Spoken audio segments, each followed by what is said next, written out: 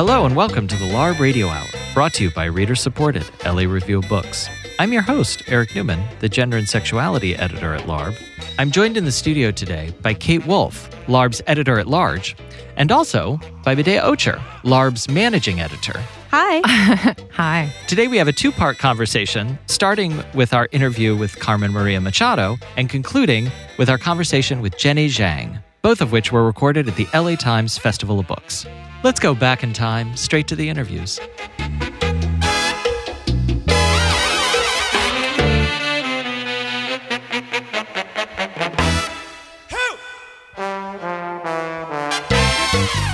We're at the LA Times Festival of Books and excited to be speaking with writer, essayist, and critic Carmen Maria Machado.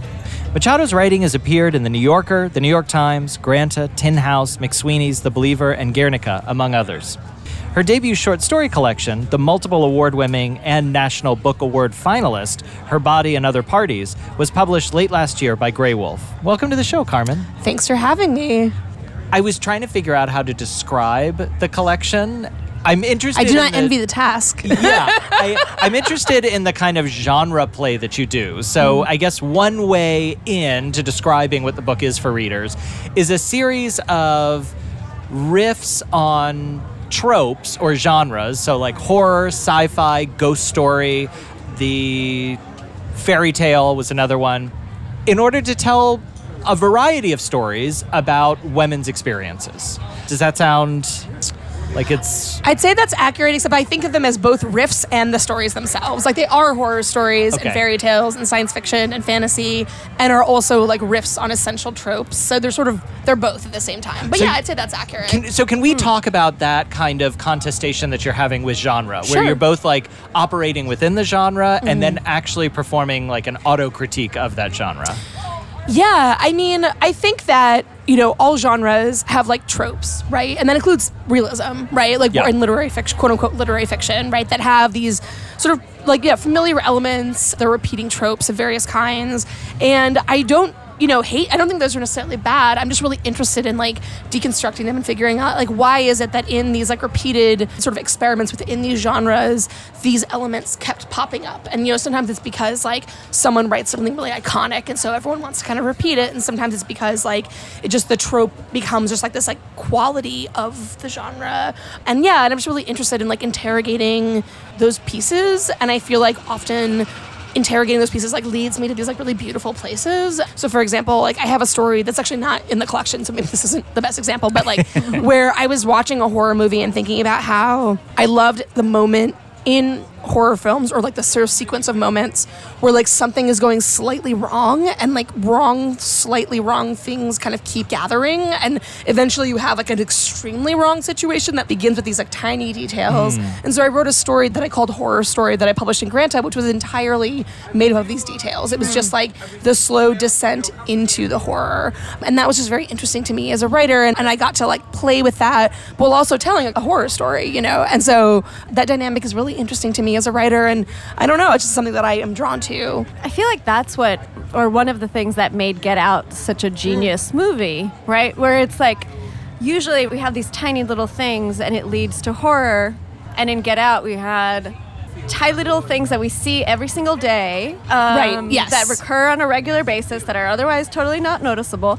And they lead to, then you finally see the horror of the situation. I just sort of feel like the most successful versions of genres are ones that are both examples of them and autocritique. I mean, I do think that's like really important, because I feel like sometimes people are just like, I'm going to make a horror movie. And like there's such a thing as like an example of a genre where it's like just pleasurable and that it's indulging in the tropes but doing it really well. And that's like its own pleasure, right? But I do feel like for me, what's really interesting is like when that's happening, and also there's this sense of reflection or this sense of looking back to the tradition of whatever the genre is and sort of exploring that and pushing on that a little bit while also being a really good version of itself. And that to me is always like the best, and that's what I enjoy. So I think that's what I enjoy making as well. Is there one particular genre that you work and play in that feels the most fruitful to you, or I'm sure they all have their right appeal? now horror is kind of where I think I'm really hitting something really exciting to me that I'm just really interested in. And specifically right now, I'm really focusing on haunted houses. Like, I'm really interested in like haunted spaces and like what does it mean for a space to be haunted, and like how, like, thinking about things like architecture and like, you know, the poetics of space, and like what does it mean for that to have these like meaning, you know. And haunting is something that you can't help but return to. There's a sense of like inevitability and like coming back to a space. And so I'm just really interested in that right now for some reason. I don't know why. Like, I'm just talking about it a lot. I'm teaching a class about it next spring at Penn. They were like, what kind of class do you want to do? And I was like, can I do a class on haunted houses? And they were like, sure. And I was like, yes, that's like all I'm reading right now and all I'm thinking about. So like, it's just like a weird thing that I'm really obsessed with. So yeah, so I feel like right now it's horror, but like I also, in the past, it's been fantasy and like, you know, and I'm sure it could change to other genres, you know. I'm just, yeah, or like folk tales I'm also really interested in right now. So do you have a personal haunted house story? Or is this something you're really actually, into literature it's weird. It's weird because I actually don't believe in ghosts or angels or anything. Like, I'm actually I do not believe in anything. I don't think that's weird, supernatural. by the way. Yeah. I think Well, that's it's weird. normal. I think it's weird because it's like, all I talk about are those things. Like, I wish those things were real. I don't think they are, but like, I don't believe that those, you know. And so for me, it's less about like, I'm trying to explain something and more like, I'm just philosophically like interested in what does it mean for a space to be haunted. Well, that's like the eruption of the past in the present, Exactly, right. It's like the place where... Which is a very real experience Right, that horror right. makes manifest in like a very concrete way. Totally. And so I have like this like essay I'm sort of working on very slowly where I talk about what makes a space haunted. One of them is, right, the past erupting in the present and like that collision that happens. And there's actually this really fascinating book by Colin Dickey called... He's a LARB contributor. Oh, okay. He's a He's this major really LARB amazing book that just came proud. out called... It was like, You know, it's- Ghostland. It's Yeah. and he tours the country. Right, Yeah. he tours like haunted attractions in the United States and like talks about, but like what's amazing about it is that, for example, like he talks about this supposedly very haunted street in Virginia, and it's weird. So basically he's like, so he talks about like going there and he talks about all the ghosts that supposedly exist there, and he's like, it's super weird that all the ghosts in the stories are all white because this is literally exactly where like tens of thousands of slaves were bought and sold in this exact spot, and yet none of the ghosts in these narratives are black, even though this like systematic dehumanization happened like literally right here. And so like, what does that say about our ability to like grapple with our own past and like Right. the United States' ability to like come to terms with like slavery and other things, other atrocities of its past. Right. And he talks about other examples as well, and it's like really interesting. And that book just like, I just I loved it so much, and I felt like it really got at this. Yeah, so like, what does it mean? What does a haunting mean? What do ghosts mean? I wonder if part of the explanation for something like that is their recognition of soulhood. And we recognize Yeah. the soul within Yeah. a white body Yeah, and not exactly. within a black body, right? Right, And so right, as many right. black bodies that could have existed in that space, Yeah. well, none of them were human. So. And there was this other really interesting essay in the collection about it's near her, the Winchester Mystery House, right? And he basically talked about how like the Widow Winchester was actually this sort of avant-garde amateur architect, and like we think of it as like she went mad and the ghosts compelled her and she had to like build all this crazy house, when in fact she was like this really intelligent. There's no evidence of her being actually mad, Right. But like Interesting. it's like it's easy for us to think about her being like crazed as opposed to like being like an interesting smart person who was like, I have like weird ideas about architecture and I'm gonna like and I'm richer than Right. God, so So I can much like less compelling. manifest and, them. and you it's know? also Yeah. a gun. It was made with a gun fortune. Yes, right? yeah, So mhm. Yeah, also yeah, the association of all the things that guns- Violence. Right, Yeah, right, that right. But had- also, had yeah, and done, also, but there's like a lot of stories, and it all involves her just being like mad with grief. Well, that's also the Right. trope, right? That's how we Right, right. contain a particular kind of Exactly. story that we don't, which is what I love about the play that you do with genre, because genre, in many ways, for the writer and for the reading public, is about containment, right? It's about expectation, format, rhythm, Well, that's what all narrative. genre basically is like readerly expectations. It's like, what can you expect or not expect to happen within the parameters of this kind of story? Right. Which I think is like what makes... Yeah, which I feel like is a way more interesting. So I feel like the conversation about genre is kind of boring to me. It's boring to me in a lot of ways. Not this particular. I'm gonna like, sorry. I'm like, this is very boring. No, but like people want to ask me a lot, like, oh, like, you know, how are lit and genre at odds with each other? And yeah, exactly. Like people are really, you know, eye roll. Like I'm always like, oh my God, like all genres have their own parameters. And so like all writers in those genres are just like setting up and knocking down expectations for readers. That's all genre is. And like thinking about it as anything more than that is like, people want to be in their own little corners, like playing with toys and like telling you can't come in here. Like, it's this very like weird, hostile thing. But like really all it is just like, we're just like sort of establishing rules and then playing with the edges of those rules, and that's like what genre is. And that to me is way more interesting than like any other sort of aspect of it. Do you think that there's more interest now in science fiction and horror now that there seems to be quite a more literary crossover possibly than there was in the past? Or do you think that people are starting to recognize genre more now in the literary world? I think that certainly a thing has happened in the last, 15, 20 years where, these parameters, these writers are sort of moving between these spaces a little more easily. And I think, but, people have always been writing literary horror, quote unquote, whatever that means, literary style. Those have always existed, and, people have always read those things. And, Shirley Jackson was, a genre, a literary genre writer who, existed in both spaces, right? And so, and I feel like now we're, a little more sort of, the fact that, for example, I just did a panel with Victor Laval's, The Changeling, which is, this beautiful horror novel. And, that's a book that's getting, a lot of sort of, mainstream attention while also being this, really incredible sort of work of horror. And, all those things exist on the same plane. And so it's, cool, that's awesome. Can we move on and just, make good art and just, keep going, Because, that to me is, that's what I'm more concerned with. But I read across genres. I read a lot of realism that I absolutely love. So even though I don't write realism, I'm very interested in it as a genre and what it has to say to me and examples of it. So yeah. I also, as you're to kind of round out this arc that we're trying to draw around genre, I am also interested in the way that your fiction, so I'm thinking of that story of yours, Especially Heinous, which is subtitled 247 Views of Law & Order SVU. What I loved about that both is reflecting the actual experience someone has watching Law & Order SVU. I used to try to watch it, and this, I think, maybe is proof of my masochistic constitution, that I would watch it to try to go to bed, and then I'd find that obviously I could not go to bed because I was so disturbed.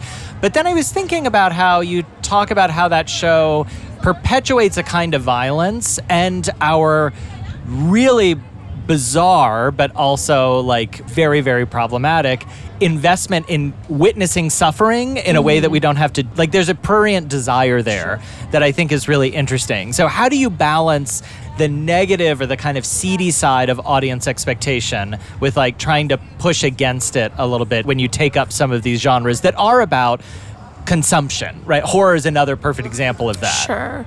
That's a really good question. I guess I think about myself as an audience member. All the genres I write in are genres that I also read. Right. And so I think about what I take pleasure out of. So when I was reading Especially Heinous, it's relevant to me. It's interesting to me that the only Law & Order that's currently running, the only version of the franchise is the rape one, right? Law & Order SVU is the one that, it's the one that has sort of the largest fan base.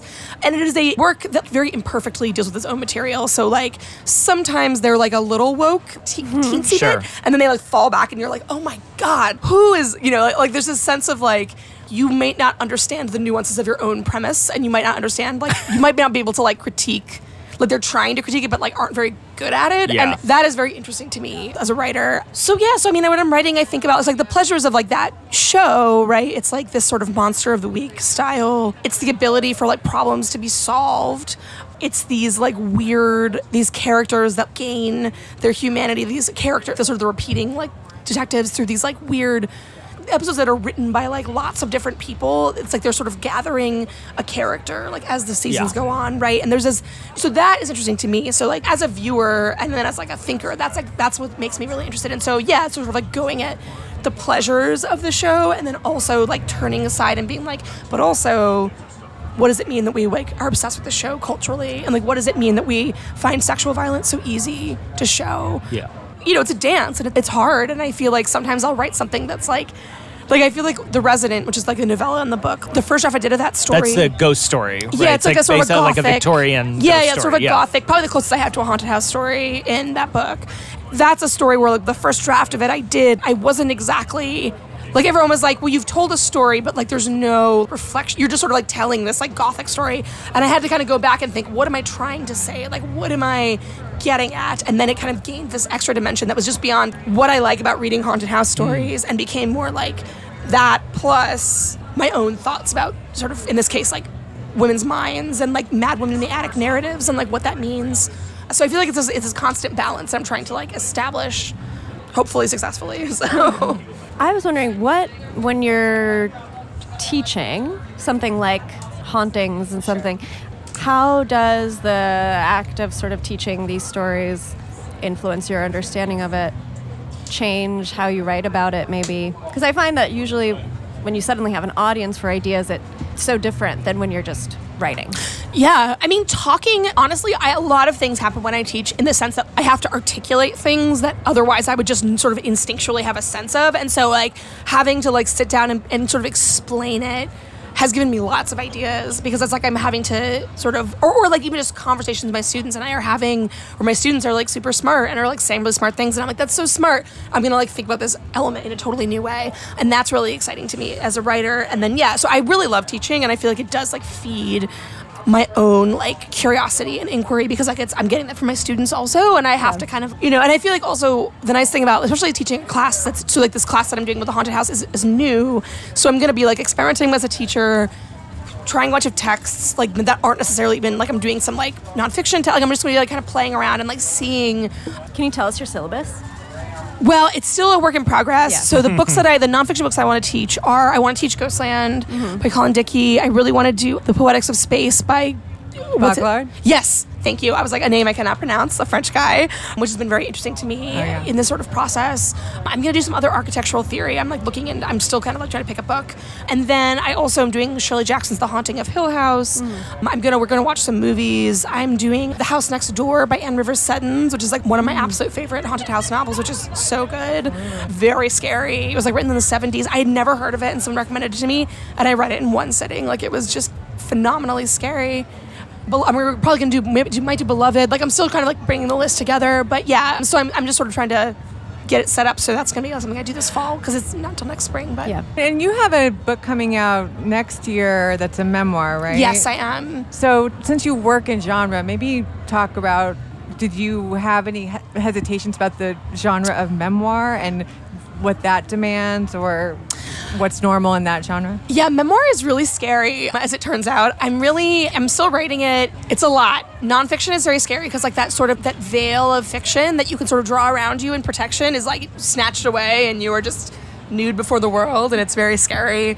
So but actually what's weird is I am engaging with different genres within that book is I sort of have these elements of like using tropes as a way of like interrogating elements. So it's about domestic violence and same-sex relationships, and I do like a close reading of the film Gaslight, and I also talk about some of like historical material, and then I also do just like sort of personal memoir stuff, and then also I use things like generation ships and haunted houses and as like these sort of telling these like little mini stories that sort of get at these elements. So it's like a very weird book. I'm really glad Grey Wolf is publishing it because I don't know who else would publish it. It's so strange. But yeah, so this very sort of like just weird like nonfiction project, which is, and it's scary. And definitely when I started moving into like essay and nonfiction, I was very anxious. And I remain anxious. I don't know what to say about it.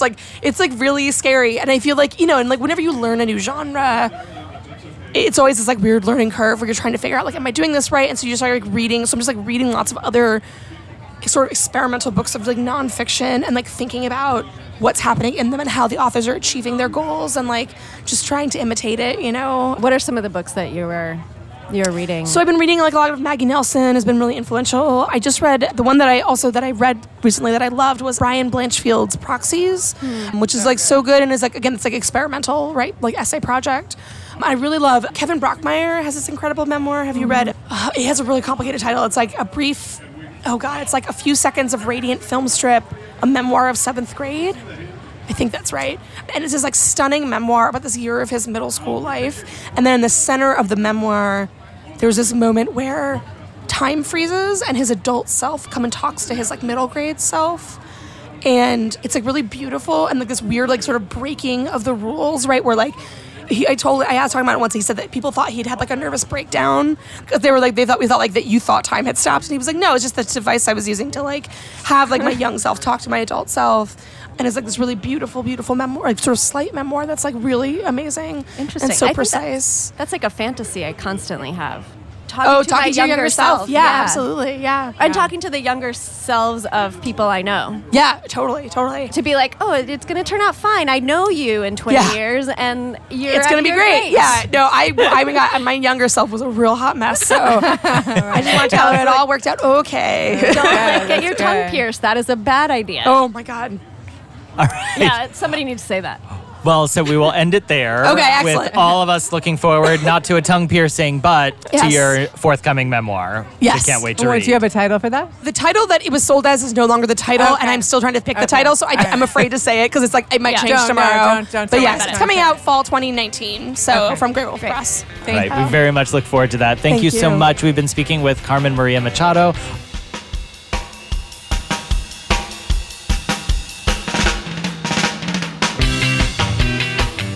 You are listening to the LARB Radio Hour, recorded at the LA Times Festival of Books at the University of Southern California. You've been listening to our conversation with Carmen Maria Machado. And now, on to our interview with Jenny Zhang, author of Sour Heart.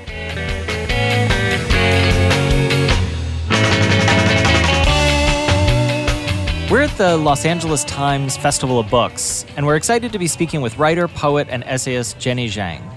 Zhang's writing has appeared in Poetry Magazine, BuzzFeed, and Rookie, among other places. Her debut short story collection, Sour Heart, which explores a number of different experiences from the perspective of Chinese-American girls coming of age, was published late last year by Random House's Lenny Books. Sour Heart made its paperback debut in May. Welcome to the show, Jenny. Thank you for having me. So first of all, can you just give our listeners a little bit of a sense of what the book is about? It's like a coming-of-age tale, but can you flesh out the details for us? Yeah, it's 7 interconnected short stories, and it's sort of like a group portrait of a very specific community and cohort of Chinese-American immigrants who immigrated in the 90s, not long after China opened up. And it's mostly, these families are academics and artists who had kind of had a difficult time back in China during the Cultural Revolution.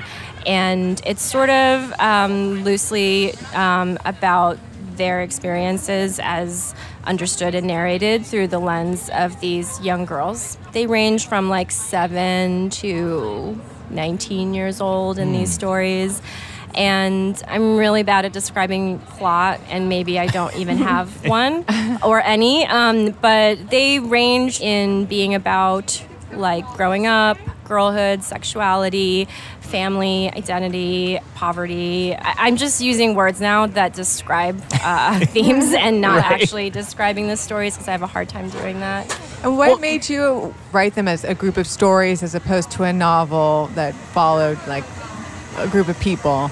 I don't know. It felt like the novel form was too epic, and it was too linear. And I know that obviously there are novels that are anti-epics and not linear and not narrative, but there was something about the short story form that felt right. It felt like it was a collection of stories and not some sort of big, huge arc. And I also wanted to show through stories repetition. That there's a lot of similarities in these families' lives. So all of the 6 families in these 7 stories, they all converge around this kind of squalid apartment in Washington Heights, where a lot of the families first lived and shared a single room with 4 mattresses on the floor. But all the families kind of branch off and don't really connect to each other after that. And I also wanted to show the ways in which, like, especially when you immigrate to America and you kind of undergo a really strenuous and difficult ordeal, there's like this bonding. It's like these families are like war buddies, but like once they're out of that, they're not like connected necessarily, but there was like a temporary community that they built together. And I wanted kind of to show the ways in which these families weave in and out of each other's lives, not in significant major ways, but in insignificant ways. But also these families become cautionary tales for each other. And so sort of the ways in which like a sort of fringe person who like appears on the, outskirts of our lives can become symbolic and become a cautionary tale or mythological. And I just felt like that was better done in short stories, and I also didn't feel like I could or wanted to, I guess, imitate great literature. I felt like I wanted to do something a little more humble and small. Can you talk about both, I would imagine, the opportunities and challenges of focalizing all of this kind of like rich story that you're bringing together, not just in the short story format, but also from the perspective of very young girls, right? Like, how did you inhabit that experience in order to write about it, and what kind of did it allow you to get purchase on? Yeah, that's a great question. I think I was really concerned with power at the time when I was writing these stories. I don't think I would have described it as such back then, but looking back, I realized I was really obsessed with power and access, and I was really obsessed with people who present one way but feel differently inside. And so I was interested in these girls who might be kind of quiet and reserved on the outside, who, you know, the kind of girl who in 4th grade, like, the teacher might take 3 months to remember their name because they seem so negligible and insignificant, but inside they're huge and they're raging. And I feel like there's like an internal performance, especially when you're young and going through puberty or adolescence, where you're constantly like trying out identity, and you do that by performance, by trying to like lay claim to whatever identity you'd like to be seen as, and some of it happens literally in your mind and never gets externalized. And so it felt like the first person was like a good vehicle for like inhabiting that performance. But also I felt like nostalgia was like a literary form I wanted to play with, and like these girls they're actually not girls when they're telling their stories. They're actually grown, and they're women, and they're looking back on their childhood, and sometimes they slip back into a nostalgic mode, or they slip back into a childish register or voice, especially when they're accessing something traumatic and difficult, as I think we all do. We like revert to our animal selves and become, you know, like our darkest child selves or whatever. And I wanted that elasticity of being able to swing back into childhood, but knowing that it was actually a retrospective narrator. How has your understanding of female power changed since then, or if it has? I think this is not a very smart answer, but I think just social media has... I mean, it's really interesting when you meet someone who is like a personality on Twitter and who is really charismatic and really funny on Twitter, and then in real life they're extremely quiet and subdued and mouse-like. Yeah. And I think, you know, I guess that's like a way in which like now we can all like have this internal performance be externalized. And I think especially with women and the ways in which women can be, I guess, both empowered and, like, I don't know, damaged by social media. Yeah. That has been something that I've found really fascinating. And I think, like, the girls in these stories exist in the 90s in New York, but I feel like the grown-up version of these girls, like, they would be on Instagram. Yeah. And they would probably write really long captions on Instagram. And if you met them in real life, they probably wouldn't say much. And so, like, wait, what do you think is the difference between those two things? What makes it difficult in real life to, like, have that kind of voice that you also have in a public way on social media? I don't know. I mean, I think with the thing is, like, with the girls I'm writing about in these stories, I think they're very audacious, and they're very, they're kind of like bursting and overflowing, but they are growing up both in their homes and in the schools they go to. They're surrounded by people who kind of punish them for being this way, who chastise them. And I think over time, when people keep reflecting what they think you are back to you, it's hard not to internalize that. And I think it's a very lucky and fortunate person who can overcome that, who is given resources to overcome that. And I'm not sure if all of the girls in my stories have those internal and external resources. Maybe some do. But I think it's also just really seductive to create a fantasy of yourself and like broadcast it. Like I do that, everyone does that. It's intoxicating to do that. How much time do you spend on social media? Well, I deleted Twitter and Facebook a while ago, Facebook a long time ago, and I delete Instagram off my phone like for 2 weeks at a time, and then it's on for a week, and I'm insane for that 1 week that it's on. Instagram is the hard one to give up. I think because it has this veneer of being kind of not non-threatening, but it's like non-complicated in the ways that Which Twitter... is not true. It's not true.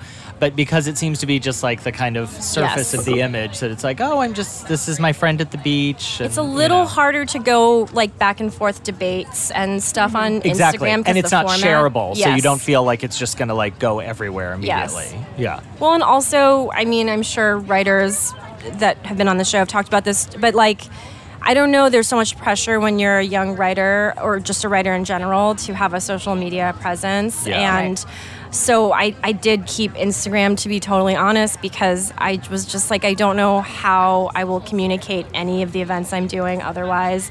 And I'm going to get too much like pushback if I delete everything. Can you actually talk about that pressure? Because I'm fascinated by this, the pressure to be a brand. Because I think many writers, what is wonderful about writing is that there appears to be this distance between like the product that you produce, the voice that you put out there, and then the person that reads it and has an engagement with it. Right? And so I think many of us love that, like, oh, well, it's just me here. I'm here at home, and then my writing life exists somewhere out there. Whereas, like, you increasingly feel pressured to collapse those things. That the writerly persona, which has some bearing to your real self, but it's not always one-to-one, is now forced to be in some ways one-to-one. Like you have to be a product that's also out there. So how do you navigate that? How do you think of that? I mean, obviously you've walked away from it, but like, what do you think about that as like a development that young writers are dealing with now? I think it's really difficult because I think it really encroaches on, just like you said, like the conditions that are necessary to think and write and imagine freely. Because at least the kind of writing I really like and am drawn to is the kind of writing that shouldn't and can't be distilled to a caption or to a memorable, like, quotable anything. I don't know. I like things that require basically sitting down alone with it and reading by yourself for hours at a time. And it's really, I just don't think most writers have the kind of personality that is suitable for social media. I don't know. There's a rare, sliver of that Venn diagram of writers who are both really great at writing and really great at social media. Well, I think there's the old version of that, I guess, would be somebody like Norman Mailer or Joan Didion, right? Where their personas were something that was always a part of their writing career. It was obviously formed in a way that was separate from social media because that did not exist. It was in stabbing your wife at a party, but which better, more active, I guess. But it's not new necessarily where a success in the writing world is really coupled with a shaped persona. It's true. It's true. Yeah, it is creating your own mythology. And being incredibly seductive with your own mythology. And you've written personal essay as well, right? Yeah. A lot. So maybe you could talk a little bit about the difference of writing about yourself, and then I don't know how autobiographical the stories are in the book, but just how you approach those, accessing different parts of yourself or your own personal history when you're writing it as, yourself or as a character. I mean, it's interesting because I don't feel very trained or, to be honest, good at nonfiction. It's something I did out of financial necessity because it's really hard to make a living writing fiction and poetry. And I moved to New York and I was surrounded by people who were freelancing. I didn't even know what the media, quote unquote, meant until I moved to New York and met people in, quote unquote, the media. And, I'm not very good at it. I'm not an efficient writer. I'm very bad at making, points, which I would often get like feedback back from editors being like, can you distill your main point in one sentence? And I would be like, if I could do that, why wouldn't I just give you one sentence? Why would I need to give you all the other sentences? So I just don't have that mindset. But it's also part of the economy of being a writer now, where you're expected to write personal essays. That's part of building your brand, building your following. And I didn't necessarily know that, but I did catch on pretty quickly when I saw how personal essays were being read and shared, voraciously in a way that fiction wasn't. And even with fiction that is shared like that, it's often called a personal essay, like Cat Person. Everyone, I don't know, for some reason calls it an essay, even though it's explicitly fiction. And so I have, I guess, an ambivalent relationship to it because I feel like I'm not very good at it, but I also feel like it is the one form of writing that is accessible, and a lot of people read it, and I do value people reading my work. I don't know if I answered your question. What was your relationship like to, let's say, writing or the media world prior to New York? What was your understanding of it? There was no relationship because I guess I'm just going to admit this. I didn't read magazines, really. I just read novels and poetry books and short story collections, and I didn't read the New Yorker. I didn't grow up in, my family still doesn't even know what the New Yorker is.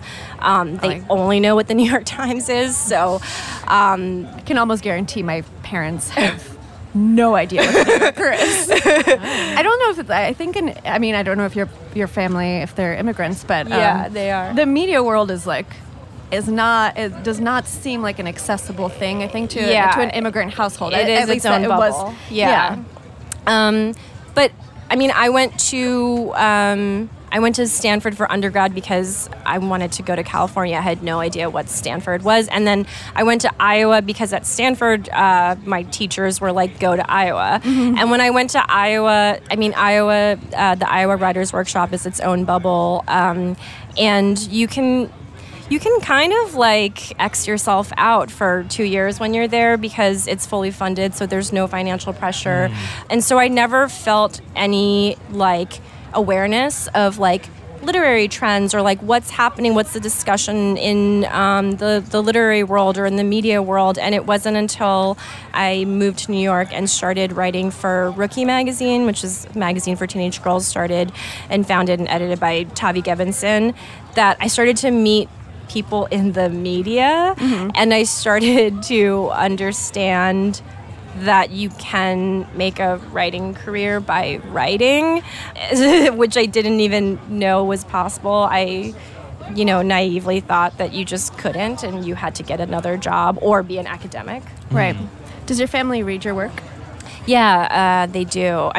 My dad hasn't read a book in 30 years, but he did read my book. What do you think?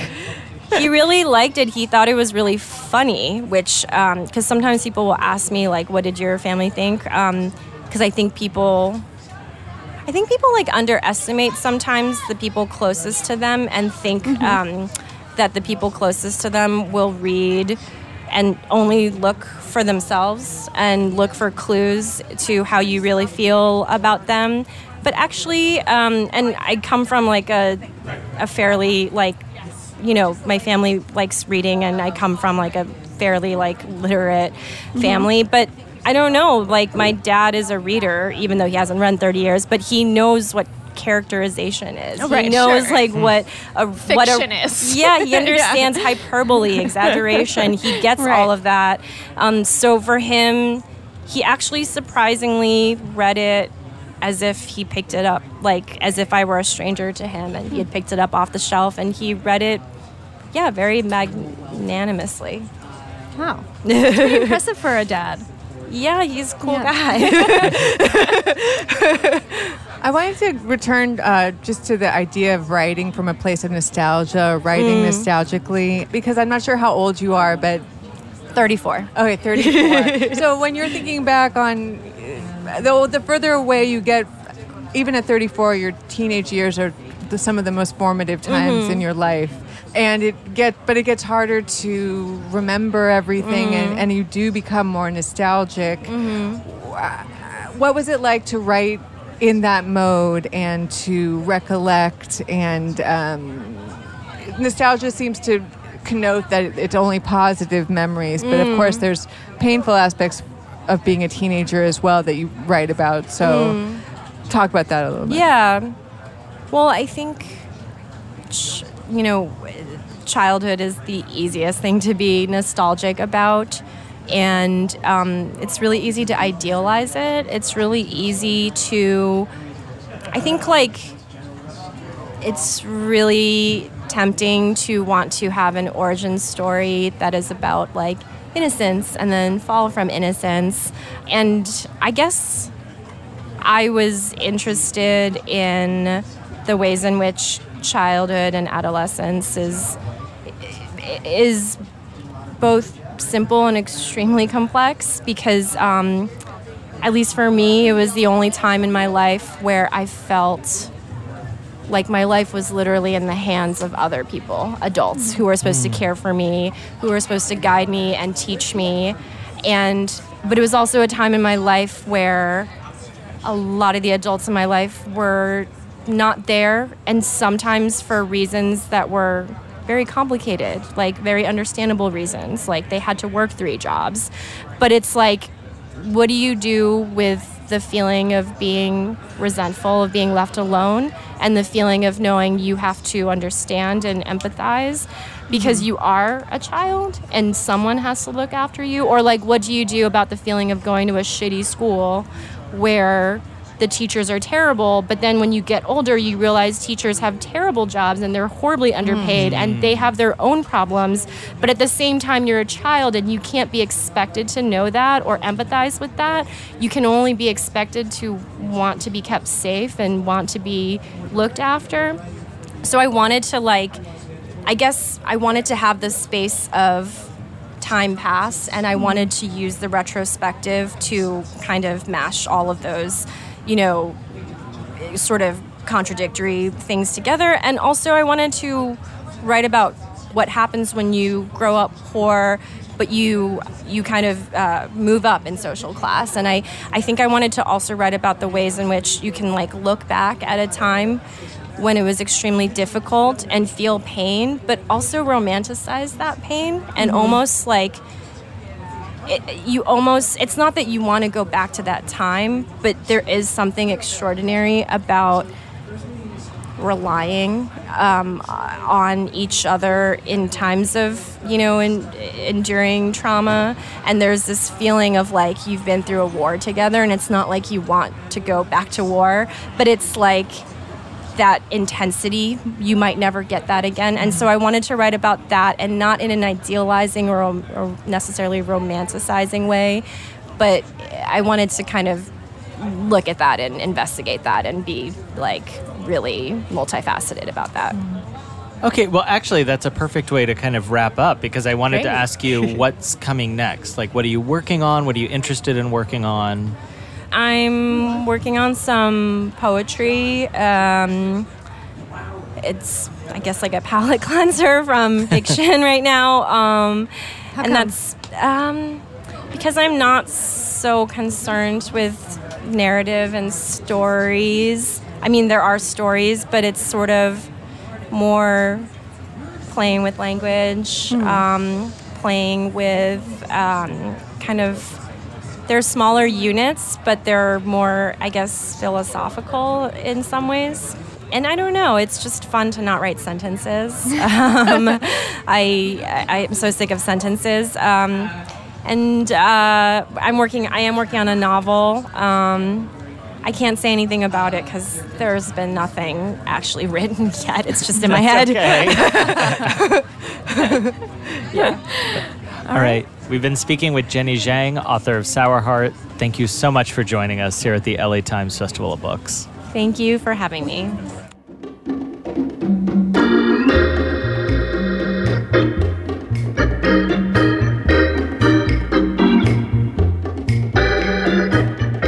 You've been listening to the LARB Radio Hour. Subscribe to our podcast in iTunes, SoundCloud, or Stitcher. If you like the show, leave us a comment and tell us what you think. The LARB Radio Hour's executive producers are Eric Newman, Medaya Ocher, and Kate Wolf. Our engineer is Lyra Smith. Our researcher is Chloe Chapp. Production assistance is provided by William Brodin, Eleanor Duke, and Jake Levins. Our interns, Samson Amore, Natasha Boyd, and Joaquin Perez. Special thanks to Alan Minsky, who is no one's moral conscience, for production assistance, and to Emerson College for the use of their beautiful recording studios in the heart of Hollywood. Tom Lutz is the editor-in-chief and publisher of the Los Angeles Review of Books. I'm Eric Newman. Thanks for listening to the LARB Radio Hour.